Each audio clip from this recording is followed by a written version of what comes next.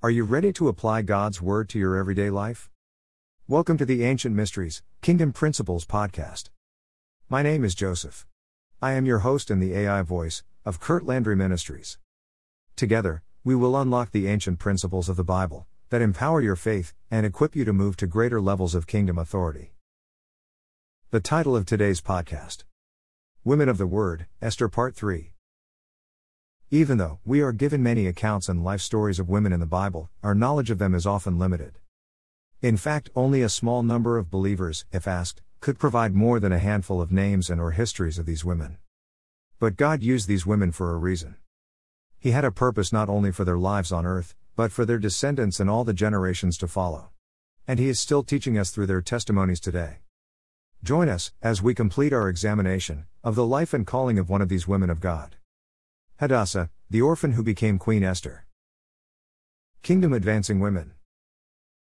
Often, we take the limited number of biblical women, when compared to biblical men, to mean that God does not use women to advance His kingdom, except in special circumstances. But, simply by exploring these women of the Word deeper, God's use of women becomes evident.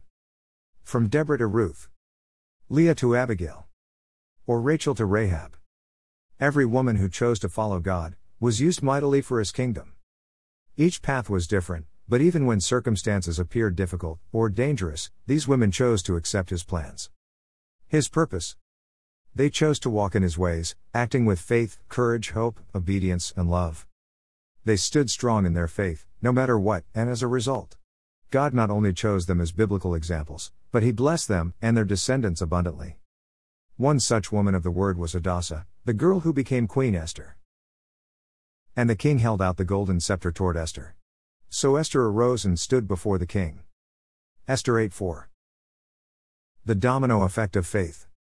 Esther's faith, along with her obedience, fasting, and prayers, brought the favor of God upon her choice to seek the king unsummoned. Her season of God, hiding His favor to prepare her for this moment, was over, and the king held out his golden scepter toward her in order to spare her life, the favor of God firmly upon her. See Esther 5:1-2. Yet, God did not prompt her to state her case immediately, instead, having the king and Haman come dine with her, not once, but twice. On that first banquet she did not bring forth the subject of the saving of her people, but instead asked that the king and Haman would come to another banquet. At the banquet of wine the king said to Esther, "What is your petition? It shall be granted you. What is your request, up to half the kingdom? It shall be done."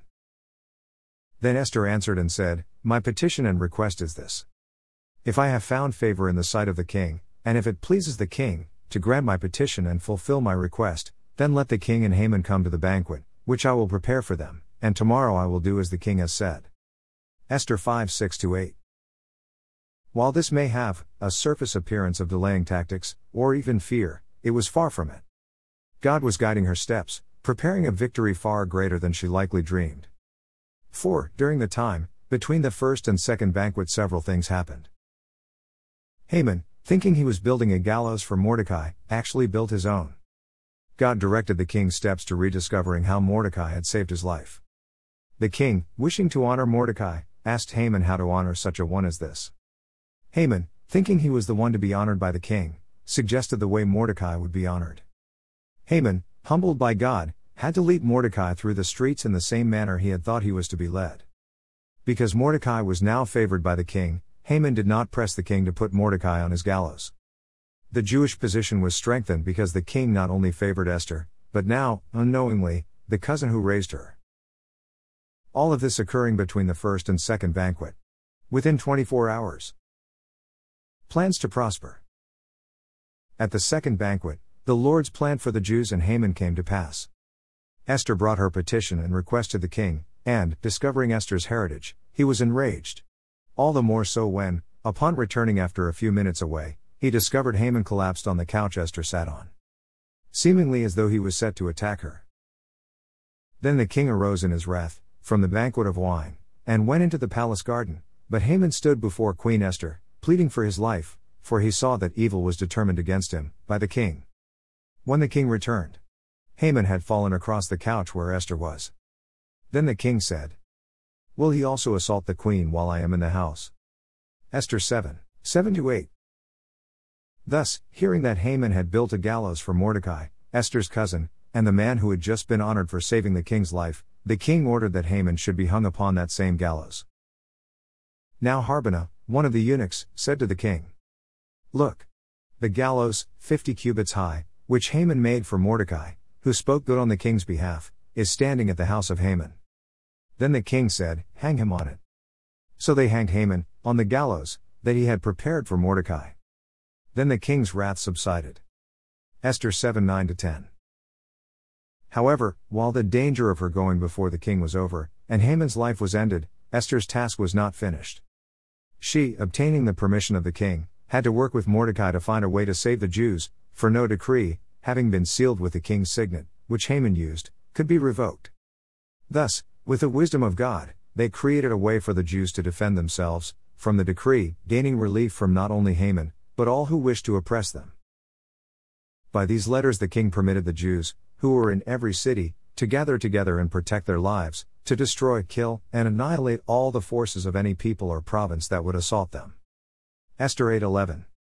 With this decree sent forth, and an extension of it within the city of Shushan, the Jews were able to defend themselves. Haman had meant to destroy the Jews, but when God stepped in, not only were they saved, but they found themselves blessed and safe.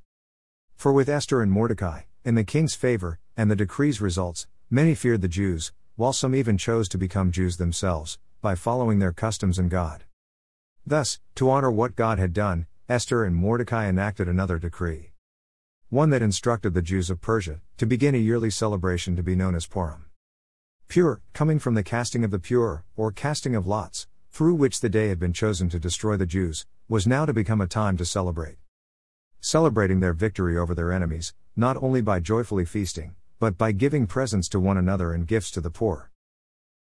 And Mordecai wrote these things, and sent letters to all the Jews, near and far, who were in all the provinces of King Ahasuerus. Then Queen Esther, the daughter of Abihail, with Mordecai the Jew, wrote with full authority to confirm this second letter about Purim. Esther 9:20-29. And Esther?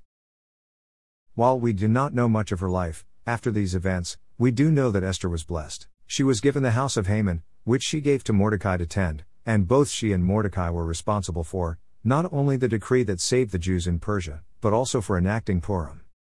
Additionally, it is believed by many biblical scholars, that Esther was the mother or grandmother of Darius II. Darius II, being the Persian king, who lifted the ban that had disallowed the rebuilding of the temple in Jerusalem.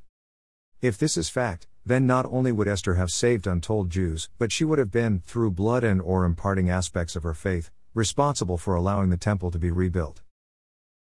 She was blessed, not only during her lifetime but beyond. Through the lessons and truth found in the book of Esther, through Purim, and quite possibly through her descendants. Her faith to put God's plans first, even in the face of danger, propelled the kingdom of God further on His chosen path. Her trust in God that His will, even if it did not align with hers, would be what she accepted. All of these set Esther in a place where not only others knew blessing, but she herself experienced it. Are you looking for ways to make your faith known? Many believers want a physical reminder of who they are in Christ, and what they have access to as a child of the King. They want to be reminded of Christ's work and the Father's love every day. Is this you? Then check out clmmin.com/shop, where you can get one new man jewelry, talents, anointing oil, shofars, shirts, books, and more. Strengthen your faith and be reminded of your inheritance every day. Thank you for listening to the Ancient Mysteries, Kingdom Principles podcast. Like what you heard? Then visit kurtlandry.com for free resources that will empower your faith to walk in greater levels of kingdom authority. See you next time.